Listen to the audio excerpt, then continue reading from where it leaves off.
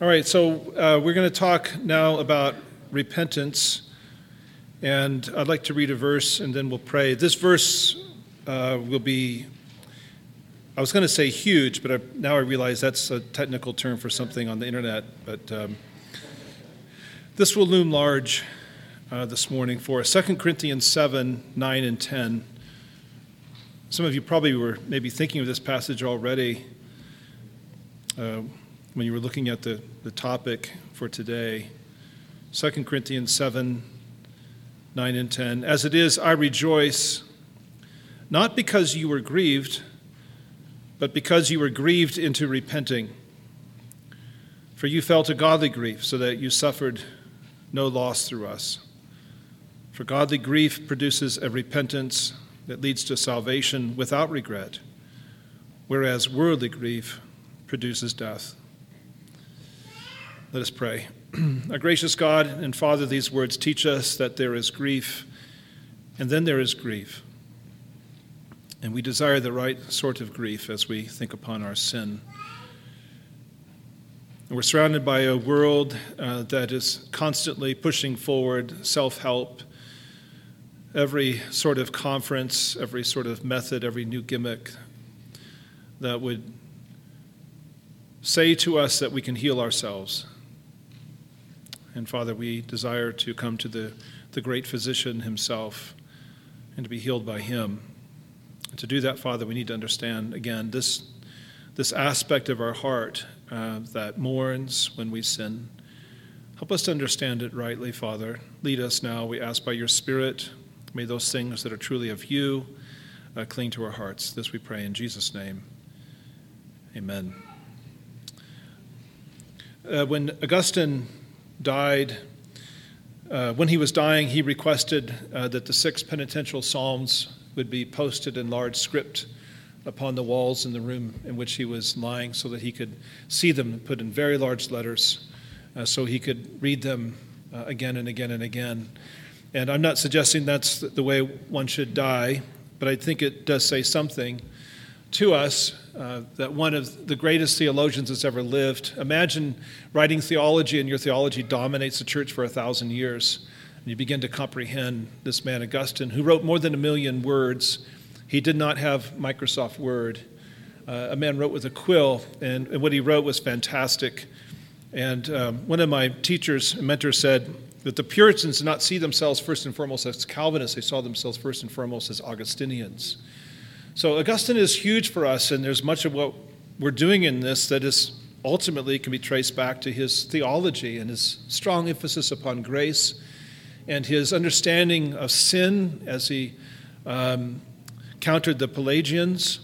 And we come to a very important matter as we think of the desires of the heart, and when those desires are being affected by sin, and when our desires are engaged in a very godly way towards sorrow.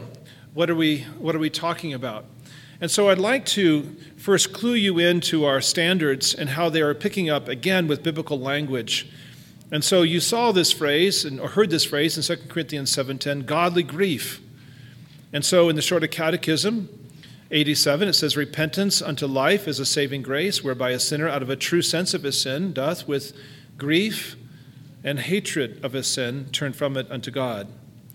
Larger Catechism 76 uses the same phrase, that he grieves for and hates his sin. Or the Confession, chapter 15, 2, grieves for and hates his sin. It's simply taking the language of Scripture. And in fact, if you look at the Shorter Catechism and the Larger Catechism, especially in their expositions of the 10 Commandments, it's bibline. You can prick it anywhere and it bleeds Scripture. It's just simply lifting up the language of Scripture. And that's what we get here as well. Now, this is what we would expect if what we saw in the former session is true, and that if repentance involves the entire heart, then that means that repentance needs to go all the way to the bottom. However you want to think of that, it needs to go all the way down where it's really impacting what we could call the mushy stuff, that it's impacting our emotions, that repentance is much more than just sheer intellect. It's more than just knowing that I sinned. I know I sinned because the Bible tells me I sinned. Of course it's that. But repentance is more than that. It's more than just a consciousness of sin. What we're talking about is what some call a moral consciousness of sin. It's not just knowing that I sin, it's how it feels when I sin. What it feels like to fail another person, to disappoint my parents or a good friend, or to wrong somebody that I love and to see that pain upon their face, and it impacts me. That means something to me. And that's what repentance is. It feels sorrow for its sin. So in 1 Corinthians 5, Paul is addressing the Corinthian church about a relationship that is incestuous in nature, so it's sexual immorality. And he says to this church, you are arrogant about this. And we can suppose, and we're speculating a little bit here, that they're arrogant in the sense that they are boastful, as they often are about many things, that our community is so inclusive we can even embrace this couple that's involved in this incestuous relationship. And he said, should you be arrogant? Should you not rather be mourning? This very same idea. Should you not be grieving that this immorality is taking place in your life? And so it's saying that repentance, what he's saying, and what their standards is saying, what 2 Corinthians is saying, there's a sense in which this grief is accompanying repentance. The way he puts it is that grief leads to repentance. I'm not sure we have to think in terms of a strict chronology. But we could definitely say this grief is essential to repentance. It's a crucial, vital aspect to repentance. Now, what that grief looks like is going to be different. For some of us are more emotional, right? And if we're crying all the time, they're going to think that that's a really repentant Christian. And there's some people that do not express their emotion outwardly that way, but within, in their heart, it's a storm that's taking place. And they're profoundly emotional. They just don't express it that way. So there's a lot of latitude that we need to give to one another in terms of the way in which you and I are constituted. I cry over a TV commercial. That's how sentimental I am. Well, that's not godliness. I'm a sap. That's what that means. And there's some people that are been incredibly impacted. Something life-changing just took place. No tears, no change in facial expression. Now, that's odd for some of us, but that's what happens with some Christians. So there needs to be a lot of grace that we give to one another. But Scripture is saying we ought to be feeling something. And doesn't mean we have to feel it every day, every time we repent, but this ought to be a regular occurrence. That when we're on our knees repenting before God, or when we're gathered together, when we're repenting of our sin corporately, that it's impacting us. But we have to understand what kind of sorrow this is. Paul is saying here, this is a grief that leads to life. Now, you can see how important that phrase is, because it's actually the title to Confession chapter 15, Repentance unto Life. And you think, that's a strange way to put it. It's very purposeful. And it's coming out of 2 Corinthians 7, which is coming out of Scripture. Acts 11:18. When somebody hears this message about the impact the gospel's making to these Gentiles, how the word of God is running to them, it says, then to the Gentiles also God has granted repentance that leads to life. That's right out of 2 Corinthians 7 as well. In other words, this is a sorrow that's not sad about life. This is not a sorrow that's a sign of depression. That's a totally different thing, right? And the Puritans understood this. They talked about how some Christians struggled, what they called it melancholy, that there's some Christians that there's a constant life struggle with depression. That's different. That's not what we're talking about. And this is not the sort of moroseness that a person feels about life in general. This is the sort of sorrow that comes from clarity, a deeper appreciation about what life is and where repentance leads, where this will go. And that's why he says this is the salvation without regret. This is when you clear the slates. This is where the books have been wiped clean. It's that sort of freedom that comes that when you unburden yourself before God and you get up from that time on your knees refreshed and feel clean. Do we always have that feeling? No. But it's that sort of thing where I don't care who knows, that I've confessed my sin. If it's another person that that I've harmed and wronged, I've gone to them and said, I'm sorry for what I did, and I'm not expecting them necessarily to say something back. And you've experienced that before. It's kind of a sign of something disingenuous, and they come to you and they say, well, I'm sorry for the fact that you were offended by what I tried to say so delicately and gently and in Christian love. Then they go, and they're waiting for you, to confess that you're the real problem in this situation, right? Well, that's not being very genuine. Repentance is, I don't care what comes out of your mouth afterwards. I just need to tell you I'm wrong because I've sinned against you and against God. I need to make this right. And I want no regrets that way. And that's why this is the grief that has hope. I pointed this out the other day in Matthew 5:4, where Christ says, blessed are those who mourn. That does not make any sense. Happy are those who are sad. I mean, that's what he's saying. But now you think, this is the way our Savior often taught. The first will be last. He who humbles himself will be exalted. All these paradoxes. They're not paradoxes. He's speaking in these ways to get your attention, but what he's saying, blessed are those who when they look within and what they see, it causes them to mourn. And he's talking about this very thing. And it begins with, blessed are those who are poor in spirit, for they shall receive the kingdom of God. In other words, they look in and they don't see spiritual riches. They don't see great moral excellence. What they see is impoverishment. They see, as Luther said when he died, we are all beggars. This is true. They look within, they see what's there, they see what's not there, and that's what turns them out away from themselves to hunger and thirst for righteousness, because it's not in here. And they're forced outward. That's what the Sermon on the Mount is doing at that point anyway. So blessed are those who mourn, for they shall be comforted. And what he's saying there is that repentance is a blessing. This is a saving grace. This is a gift from God. He's not trying to put spin on it. This is the truth. This is a great blessing for every Christian who mourns over their sin. And the reason why they know it's a blessing is that it has its sights on the mercy of God in Christ. We talked about this. It's that apprehension of the mercy of God in Christ. It has its sights on what's coming. I have a true sense of my sin. This is knowledge again. But that knowledge also helps me to appreciate that there's a mercy of God in Christ that's promised to those who repent of their sin and who grieve over their sin. And so it's those who bear this sorrow, Christ gives this promise, they shall be comforted. So that's why there's this hope. But the reason a person feels this sorrow is because they've begun to appreciate, and we were getting at this yesterday a little bit, is that I've sinned against God. Remember again, Psalm 51, against you only have I sinned and done what is evil in your sight. In other words, they're seeing this sin as an offense against God and his holy character. They're beginning to feel the weight of the fact that I've displeased him. In other words, this is personal. And it feels that way. What I'm telling the world and what I tell others is that this is the most important person in my life. And I just wronged him. What should that feel like? So that's why repentance can't be just mumbling the words and say, I'm sorry, forgive me, God. Is that repentance?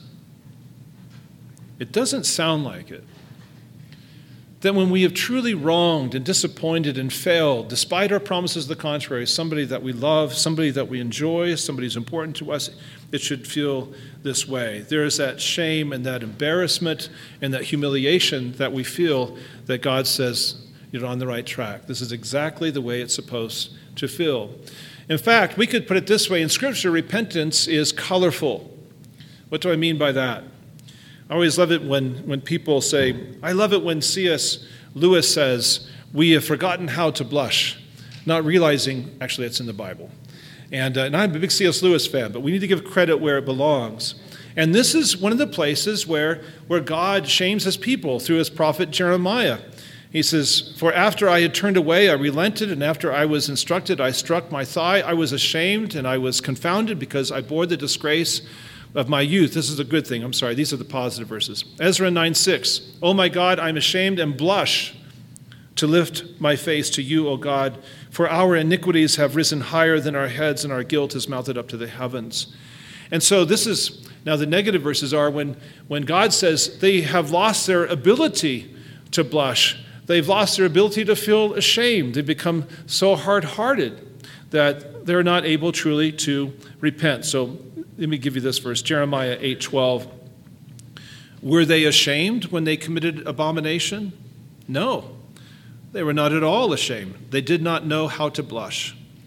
Therefore they shall fall among the fallen. When I punish them, they shall be overthrown, says the Lord. And Ezra 9:6 says the same thing. All of us have felt that embarrassment when you can feel the blood going to your face and you're as red as a tomato in your head and everybody can see it. It's a terrible feeling. Well, it's a godly countenance to be able to blush, to be able to know I've made a fool of myself. And so that's why in Scripture this kind of sorrow is often expressed in tears, obviously, or with fasting, or tearing one's clothes, wearing sackcloth. You know this from the Bible. I'll just give you a couple of examples. King Josiah, when he was a good king, there are not many of them, but he was a good king. He loved God with all of his heart, brought about great reforms, and he heard the first reading of the book of the law he had ever heard, and he realized what Israel was guilty of, and he realized how far away they were from God. And it says he tore his clothes. And later on, a prophet was sent back to speak to Josiah, and says, it might have been a priest actually, I can't remember. And this is what God says to him. Because your heart was penitent, and you humbled yourself before the Lord when you heard how I spoke against this place and against its inhabitants, that they should become a desolation and a curse, and how you have torn your clothes and wept before me, I also have heard you, declares the Lord. Now, Joel 2, remember that passage, it says, rent your hearts, not just your clothes. But Josiah is doing both. What he did outwardly as a symbol was true as a symbol of what was going on in his heart. Think of Peter when he had denied our Lord the third time and he heard that rooster crowing. He ran from the garden weeping, Scripture says, overcome with that guilt. And so it's this kind of sorrow that we feel for our sin. But the Catechism and the Confession also talks about having a hatred for our sin. Now, some people don't like this talk, and let's chat about it a little bit, but I think this too is an important indication of where we are with regard to our sin. Now, it's interesting, what I didn't read was the following verse or two where Paul speaks to these Corinthians in 2 Corinthians 7, and he is complimenting them for their repentance. And one of the things that he compliments and that he encourages is what happens in light of their repentance, or we could say even the fruit of their repentance. In verse 11 he says, for see what earnestness this godly grief has produced in you, what indignation, that's that hatred, that anger. At every point you have proved yourselves innocent in this matter. And what he's talking about is the same thing our confession means when it says that repentance is a hatred towards our sin, not in ourselves, in a way that is wrong or psychological or anything like that, but a hatred of our sin. And there's an abhorrence, there's a sort of disgust that we feel with ourselves, a repugnance towards what we've done. This is what Job said. Now remember, Job had not sinned against God in anything that he said. And yet when he is confronted by the transcendent God and he is reminded of his place and how small he is, he says this in Job 42:6. He says, therefore, I despise myself and repent in dust and ashes. He says, I despise myself. Ezekiel 36:31, you will loathe yourselves for your iniquities and your abominations. Matthew Henry put it this way. He says, true repentance wrought indignation at sin, at themselves, at the tempter and his instruments. It wrought a fear of watchfulness and a cautious fear of sin. It wrought desire to be reconciled with God. It wrought zeal for duty and against sin. It wrought revenge against sin and their own folly by endeavors to make satisfaction for injuries done thereby. Deep humility before God, hatred of all sin with faith in Christ, a new heart and a new life makes repentance unto salvation. And so what these passages are telling us is that repentance comes accompanying with this cadre of all of its friends, all these things that are its children, as it were, all of its bosom buddies that usually come accompanying with it. Our OPC membership vow says this, and some people don't like this part of our vow. Do you confess that because of your sinfulness, you abhor and humble yourself before God, that you repent of your sin and that you trust for salvation not in yourself, but in Jesus Christ alone.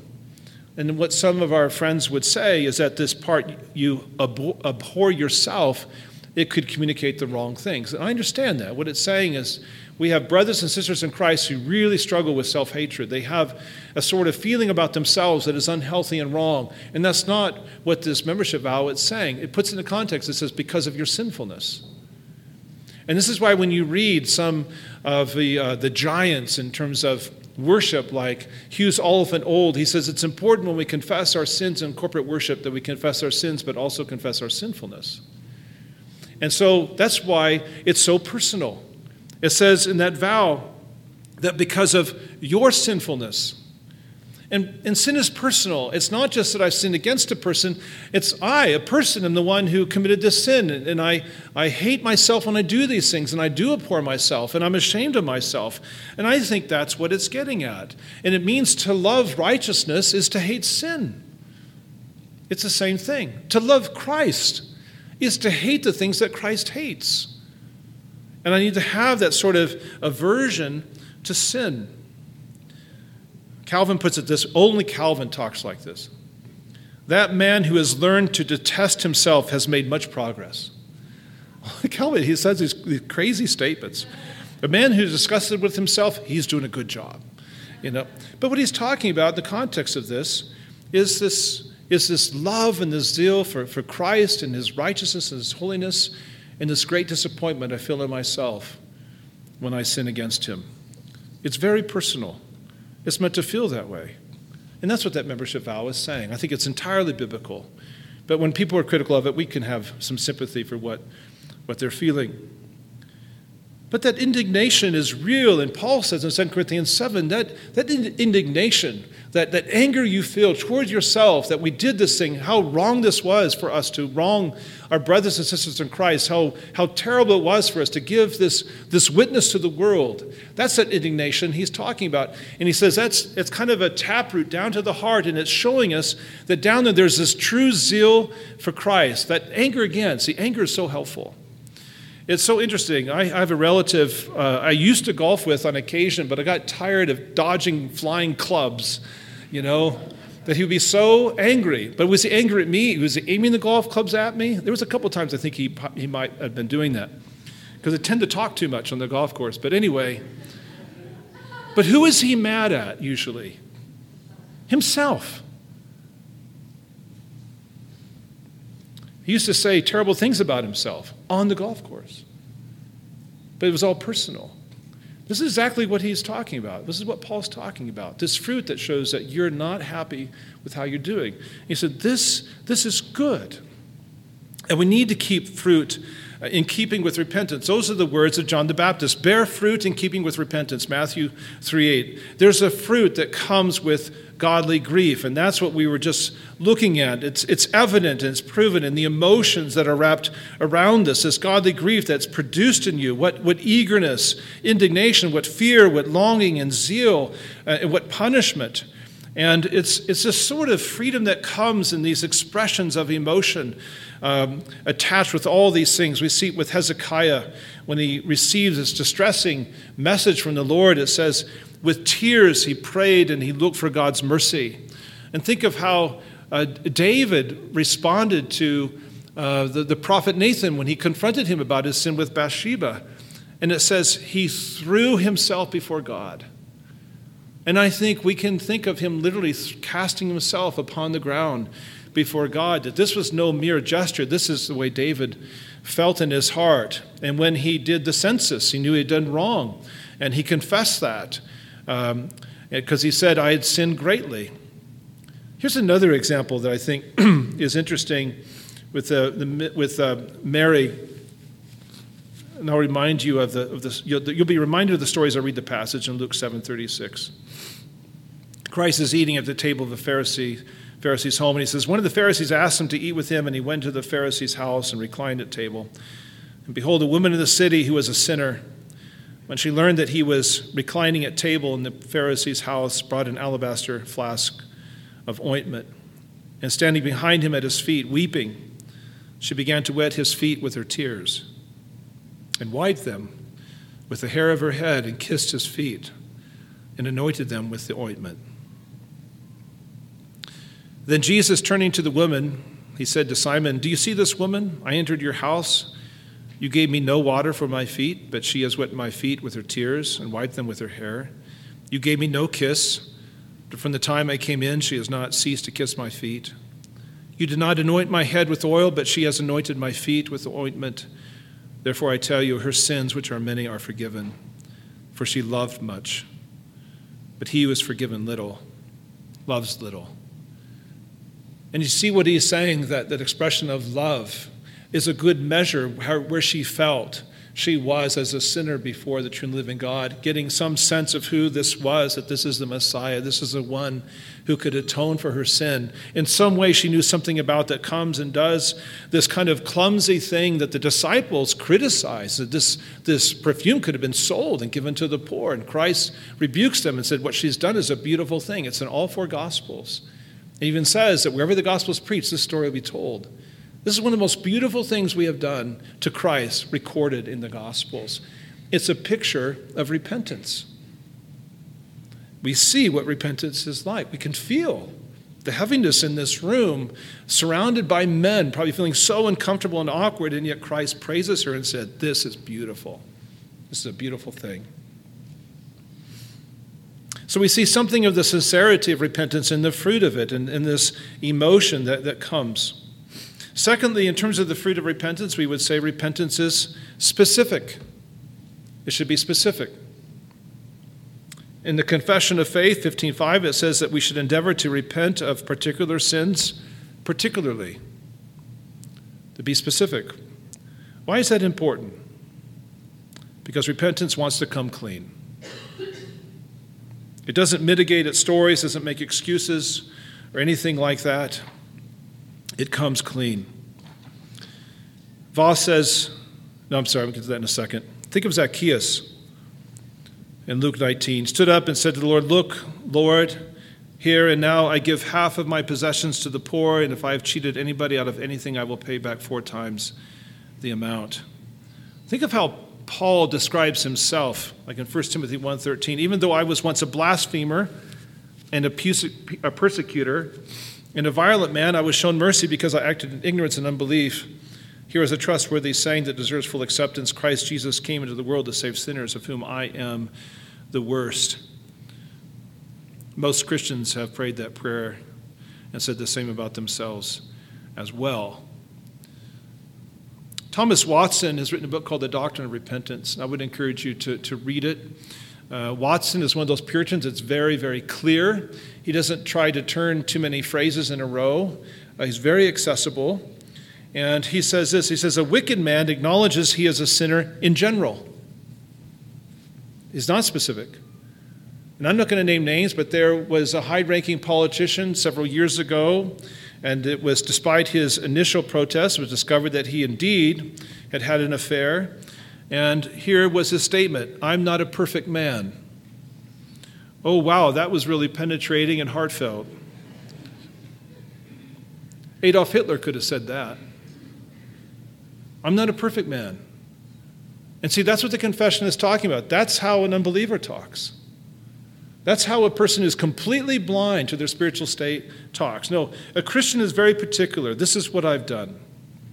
And so that's why the confession encourages us to be specific.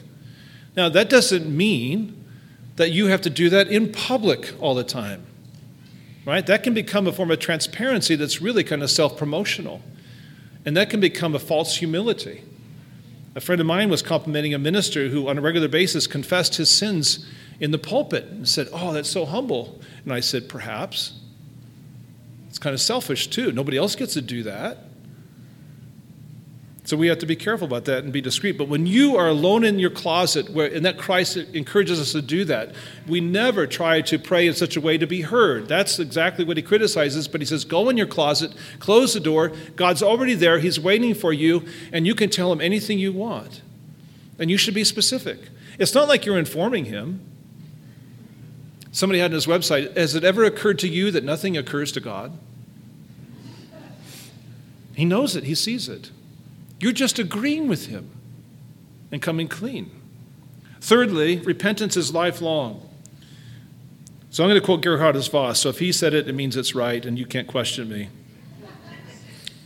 The Christian needs to die daily in repentance and make alive in faith, and be made alive in faith. The old man must be crucified anew again and again so that the new man can arise with all the more power. Thomas Watson said, true sorrow must be habitual. O Christian, the disease of your soul is chronic and frequently returns upon you. Therefore, you must be continually physicking yourself by repentance. Physicianal type of thing. Okay, never mind. It's not worth it. Healing yourself, you want to put it that way. But most importantly, this is what Christ says. In Luke 9:23, he says, if anybody wants to follow me, he has to deny himself and take up his cross daily. This is a daily thing. It's a daily task of dying to sin. It's by the Spirit we put to death the deeds of the body so that we will live, Romans 8:13.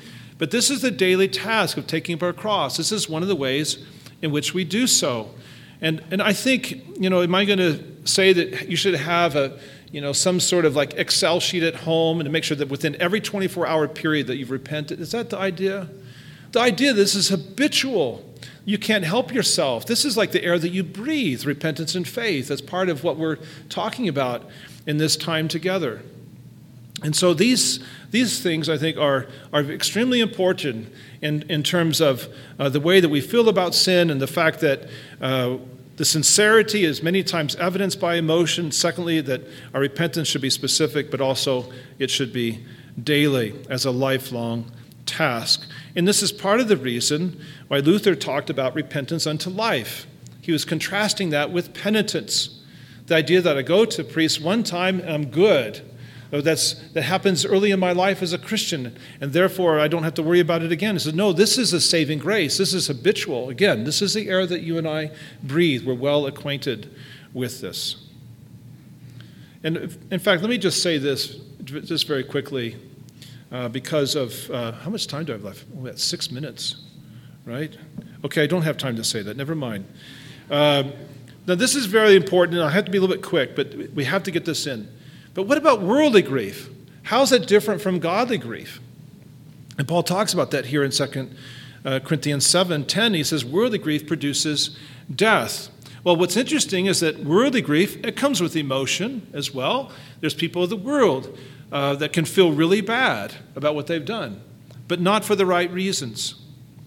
Hebrews 12:17 talks about Esau and how he lost his birthright. He says, and you know that afterward, when he desired to inherit the blessing, he was rejected, for he found no chance to repent, though he sought it with tears. And so that's why we can't be superficial in our judgment. Oh, that person's crying. Oh, they're obviously repenting. Maybe not. And see, this is why the larger catechism says that we don't have a true sense of sin unless we see it's an offense against God. Again, it's personal.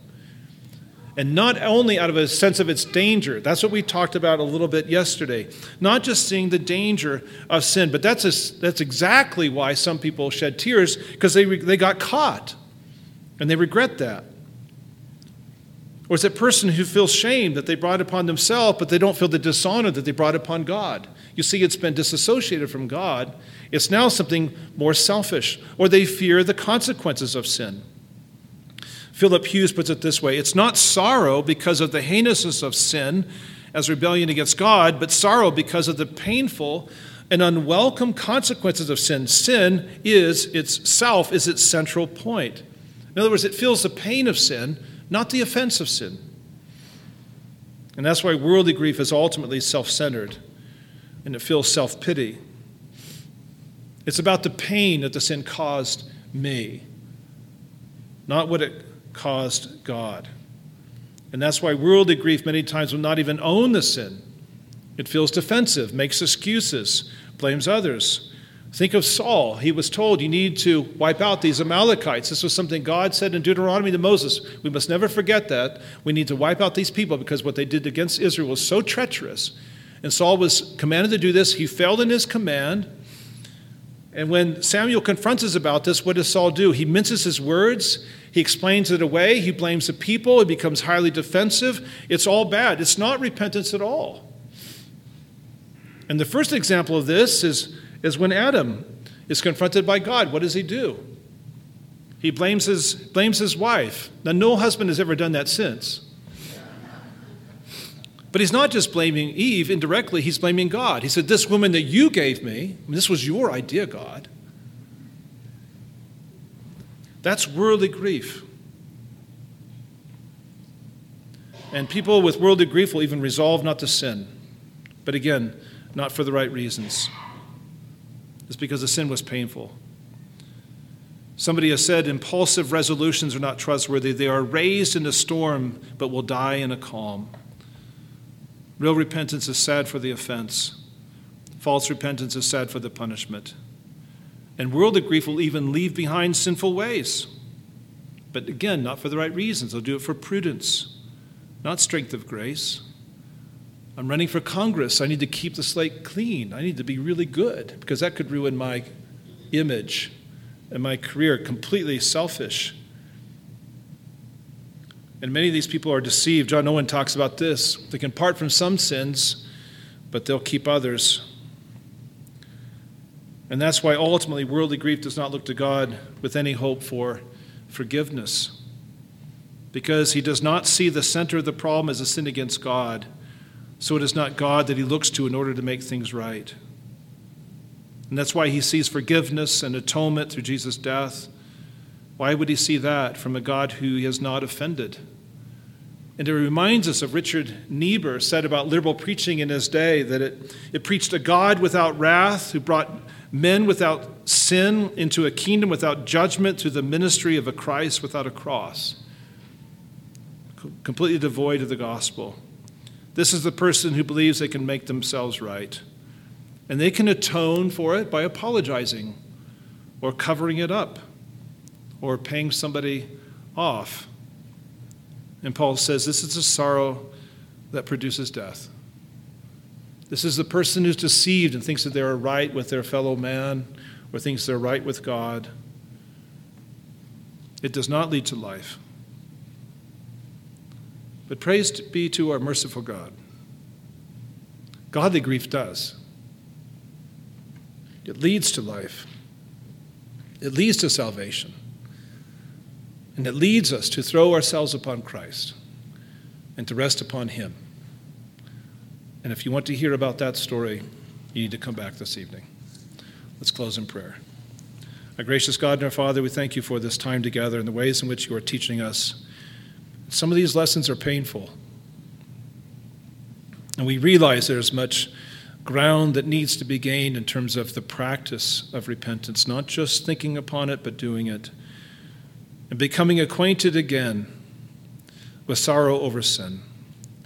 We pray, Father, that you would help us in this grace for ourselves, but also, Father, that it would continue to engender in us a sympathy for fellow travelers who are Christians, especially those who struggle with sin.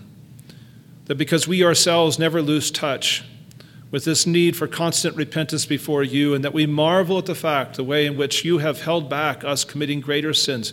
Every thought of lust would commit adultery if it could. Every thought of coveting would steal if it could, but you have held us back. And we find no room in our hearts to judge brothers and sisters who have failed, because we see the same thing in ourselves. And so, Father, as we repent of our sin, grant us this love and compassion for our brothers and sisters in Christ who are struggling. And grant us humility to see ourselves as we should. But, Father, never, ever outside of Christ, never separate from Christ, never abandoned by Christ, but always in Christ. Help us in these things. Help us to continue to learn and to grow, and all this for the benefit of those around us, but most of all for the glory of the great King himself, Jesus Christ. In his name we pray. Amen.